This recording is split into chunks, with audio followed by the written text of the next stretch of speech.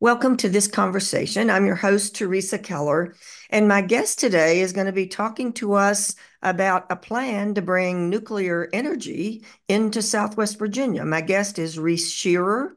He's a volunteer with the Southwest Virginia Nuclear Watch Coalition.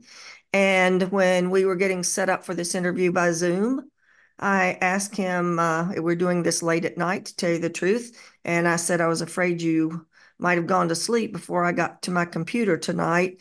And he said he hadn't been sleeping much. I said, why? Does it relate to this topic? And he said, yes. Rees Shearer, welcome to this conversation. Thank you, Teresa. What is it about bringing nuclear reactors, a small nuclear reactor, a small modular nuclear reactor to Southwest Virginia? Why does that disturb you? Well, I grew up with atomic energy. My father worked with the Atomic Energy Commission back in the 1950s. He was not a scientist. He worked in personnel, but um, we love the atom. I tried to borrow my dad's atomic tie clip to wear on Sundays, and he would go to Los Alamos, which was a closed city then, and come back with irradiated dimes and stuff. So we became quite fascinated with this. And as a consequence, I've sort of followed the trajectory of nuclear energy over the years. Um, when my dad was working with it, they were trying to convert what was a weapon of war. And if you saw the Oppenheimer film, you know exactly what that was about. Um, to a weapon of peace. In fact, President Eisenhower uh, called it atoms for peace.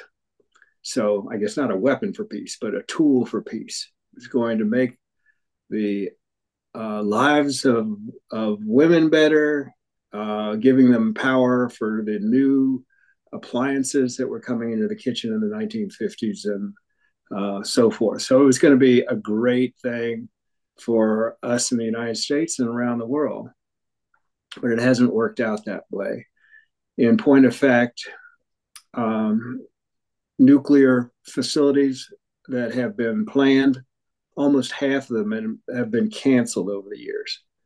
So all this money that goes into plan, design, engineer, and develop these reactors doesn't necessarily result in any power coming out of them. In fact, almost half have none. So um, it's certainly an issue that has economic consequences, but it also has pretty serious toxic consequences as well, since the waste, the high level waste, is a problem that it can't be stored. There's no permanent solution for this waste, and it is so highly toxic that it stays about as toxic as any kind of substance that we are aware of for close to 250,000 years. That's a long time, and getting close to the time that Homo sapiens has been on the Earth. All right, so nuclear waste has been an issue that hasn't been resolved. So this reactor plan will clearly come with nuclear waste. But let's talk about just what the system is, Rees. It's described as small modular reactor, which leaves out the nuclear part. Other people prefer to keep that in there and to call it the small modular nuclear reactor. How big is it? Well, the DOE says that a small modular nuclear reactor, Department of Energy says it's anything pretty much from about 10 or 50 megawatts on up to 250 or 300. And in the legislation that we're going to be talking about shortly, the maximum has been placed at 500 megawatts. Well, the DOE defines that as a standard reactor, not a small modular nuclear reactor at all.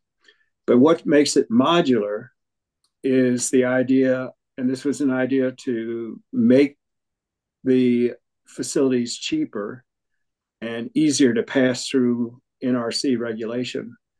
If they could get a design approved, then they could replicate that design and put these reactors all over the country. So the way it would work is the reactor, after it had design approval from the NRC, it would be produced in a factory, and the modules would be shipped on train or truck bed to the site and put together by a expert itinerant crew. So there would be virtually no employment during construction from these facilities, no local employment. And even during operation, and the governor and local officials have touted the great good jobs that would come from these facilities. Well, NRC's are already given approval for 12 of these to be operated from a single remote area or control room. So it could be operated in Richmond, if it were Dominion, or Columbus, Ohio, if it were AEP, Appalachian Power. It doesn't have to be operated on site anymore. So the employment question is basically a mirage. There will be need for security and mowing the grass and occasional cleanup where people will get exposed to low levels of radiation, but that'll be about all the local employment in the reactors. Is there a site that's already chosen? The governor, Governor Glenn Youngkin, made a deal on the 1st of November, or he announced the deal with Energy Transfer, which is one of the largest pipeline companies in the nation and maybe the world. They're out of Dallas, Texas, and they own what's called the Penn, Virginia land principally in Wise County. I think some goes into some of the other counties as well, Lee and Dickinson probably. This Penn, Virginia land is mined. It's abandoned mine land, deep mine land. And it's 65,000 acres in this plot. In Wise County? Yeah, almost a quarter of the entire county. And so the governor announced that this was going to be something called Data Ridge, where they would bring data centers in and power them with small modular nuclear reactors, and also use the reactors to power the electrolysis of hydrogen, probably from mine methane. I'm not sure what the feedstock would be. And they also are talking about taking carbon from Kingsport Industries, principally Eastman and one other, Tennessee Eastman, and shipping that to the site and storing it into the earth, into the deep, maybe below the mines. I don't know exactly. One of the problems, Teresa, is that there's been no public information provided, no opportunity for public involvement. Can you imagine in Washington County, where we live, if a quarter of the county was suddenly handed over to a huge energy and data center park without the first zoning meeting, without any public hearing? That's what's happening in Wise County. Well, are people in Wise County aware of this? And are there protests? Are there people involved? Are there people who like the idea? Mostly people have no idea about it. Like I said, it hasn't been publicly announced, other than the governor came fall a year ago and had a private announcement, invitation only. So it was barely covered by the press. I think there was a press release that was printed. But some local officials attended, and that was it. There was no opportunity for the public to learn about it. And we've had to piece this together as best we can, because for the last couple of years, local organizations that are sort of quasi-public and quasi-private Organizations like Go Virginia District 1, and various organizations with nuclear in the name, and the Tobacco Commission and so forth. They've all been talking about this and making plans, but not the public in general. And it hasn't been covered by the press, uh, hardly at all. But the group that I'm working with, Southwest Virginia Nuclear Watch, has been leafleting and sponsoring community meetings across the coalfield area. They've done this in 10 towns in the last month, to bring the information that we know and that we've been able to sort of pry out of the hidden data. Not that these meetings are closed, it's just that they are under the radar. Nobody thinks to go to a Go Virginia meeting that might be meeting every quarter, somewhere in the district that includes about 8-10 counties. We don't generally keep up with that sort of thing. And if there aren't new local news sources being informed of this and covering it, then the people have no idea. And That's a that's topic for essentially what's another happening. day. We need to address that. We are losing journalism in the area, and it does make a huge difference. I hope that other people can see it as I can. It just makes a huge difference in the sense of community, the sense of purpose, and so forth. But we'll save that discussion for another day. But I need to understand a little more clearly. You used the term public/private.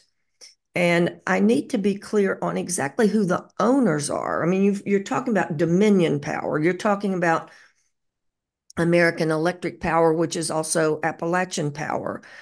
I had thought that these projects were owned and operated, planned, and being executed by those energy companies, which seems odd because they're well, I don't know. Their electrical we're getting electrical power from this? Is it just they're treating it as a subsidiary? Who owns it? How is all that working?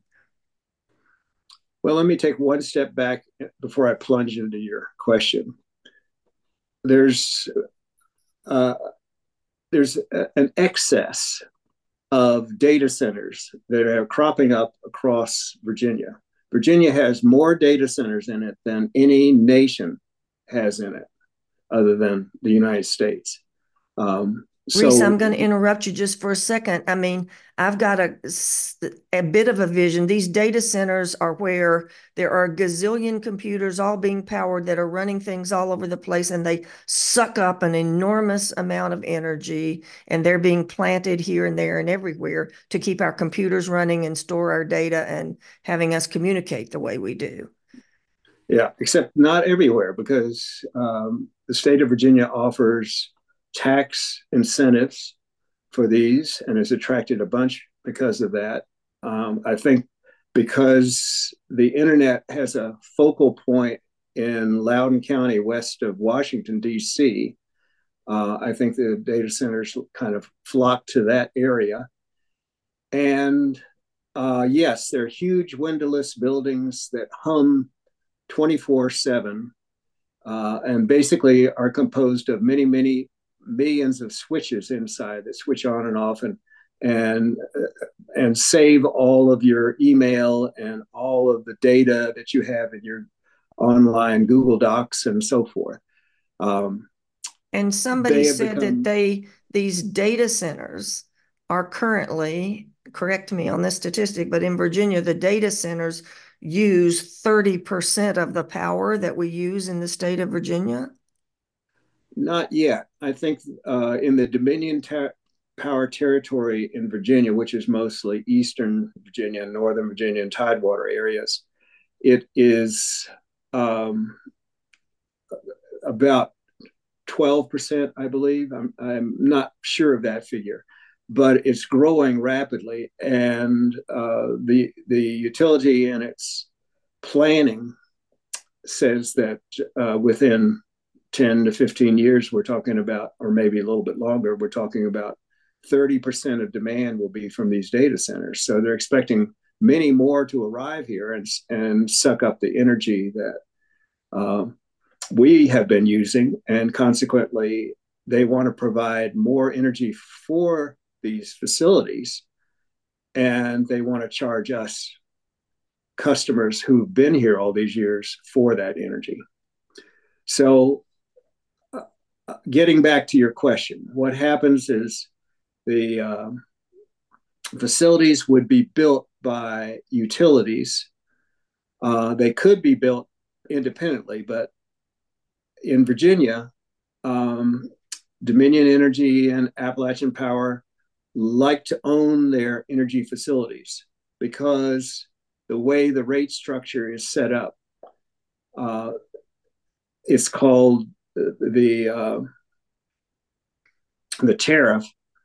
The tariff is set up based on the amount of investment that the utility has in infrastructure, power lines, poles, substations, and generating facilities. And all of that percentages is taken off of that, called the authorized rate of return, and that becomes the profit that the company is allowed to take in from your electric bill. Because there is a public utility commission that puts a lid on how much money these utilities can charge for the service. The State Corporation Commission is that public utility commission in Virginia. All right. But so you're saying that these utility companies are the people who are building the facilities and they get to own the facilities? Well, that they would build them if they could. Let's put it that way. And that's a big if, but that's the plan. That's what they want to do, because then they can get it in what's called the rate base and they can charge for it. But you know what? They're so risky. None of these small modular nuclear reactors operating in the United States. Zero. The one that was closest to even construction had been given preliminary design approval by the NRC, was canceled last November. It was canceled 7 days after the governor made his announcement about the Data Ridge project, 7 days later. So that's been a real shock to the technology. This NuScale was a facility that was being built in Idaho for customers in Utah, cooperative electric co-ops in Utah. The costs kept going up and up and up, even before they broke ground, even before they had a construction plan approval. So this was happening in the billions of dollars, and it included a pipeline of over $2 billion from the federal government to subsidize this first small modular nuclear reactor. And even with that $2 billion subsidy, it was too rich for the blood of the co-ops, and they canceled it. They refused to buy the electricity. Now they had to eat some of the costs, but they weren't going to go ahead with it because it was just going to end up being more than the ratepayers could bear. And that's one of the main concerns that we have here, is none of these have been producing, none of them have been constructed. So we're in an open field in terms of what the costs ultimately could be. Let me interrupt for a second. I'm talking with Rees Shearer here on this conversation. He is a volunteer with Southwest Virginia Nuclear Watch Coalition. He's telling us about a plan to bring a small modular nuclear reactor to Wise County, Virginia, in a system that's going to take 65,000 acres of the county. I think you said almost a quarter of the county. And the plan is moving ahead with Dominion Power and Appalachian Power and American Electric Power involved. And yet Rees is telling us that there's not a single one of these small modular nuclear reactors operating. And yet, here we go. But Rees, here is the question. Things are just never black and white. We need energy. We need electricity. We talked about the data centers that suck up the electricity. We depend on all of that. So we need the electricity. We need the power. What do we do for the power? People are thinking for some reason that this is a good idea. Well, there are alternatives. Um, for one thing, in what's called the levelized cost analysis, which compares the cost of energy in one form or another, everything from coal to nuclear to solar to wind. The cheapest form at utility scale is wind energy onshore. The next cheapest is solar energy. And then you get up into gas, natural gas, and then you get to coal, and then you get to nuclear as the most expensive form of energy. It's the only form of energy in the past half dozen or so years that's actually increased in price, 53%. All the other forms of energy have decreased in price. Then, Reese, why in the world are these utility companies, Dominion and AP, why are these companies trying to build nuclear instead of taking that 65,000 acres if they have access to it and putting solar or wind there? Well, I think it's because they can get a lot more money by spending our ratepayers' money on a nuclear facility. That's what I think it comes down to. Are And Dominion and they AEP, are they these huge companies that make gazillions of dollars? I always thought because that the State Corporation Commission limits them that they were more, that they also served the public and not just purely financial corporate interests. That's what is supposed to happen in theory. The problem is that the rate base determines the profit. So if you have more invested, then the 10, it's usually between 9.5% and 11% return on your investment. So if you have a more expensive investment, then you're getting more money back on that 10%, right? 10% of a million is less than 10% of 10 million. So So greed, there's a you're basically saying this is driven by greed. absolutely that. And I'll tell you exactly why. The two bills that are being pushed through the General Assembly as we sit here tonight are patroned by individuals who received almost one of them, our representative, Delegate Israel O'Quinn, Emory and Henry graduate, and our delegate received about $92,000 in campaign contributions for this last election cycle in 2023. Well, you went to the polls as I did. Was there anybody running against Israel O'Quinn? No. No. He got that huge amount of contributions for a race in which there was no competition. The other individual who is a Democrat up in Northern Virginia in Fairfax received well over that amount in the up into well over $100,000 in campaign contributions, and a good portion of that money he received after the election. So in that interim between when the session starts, when it's illegal to solicit contributions, and the election. So it's really open season in Virginia to purchase legislative support.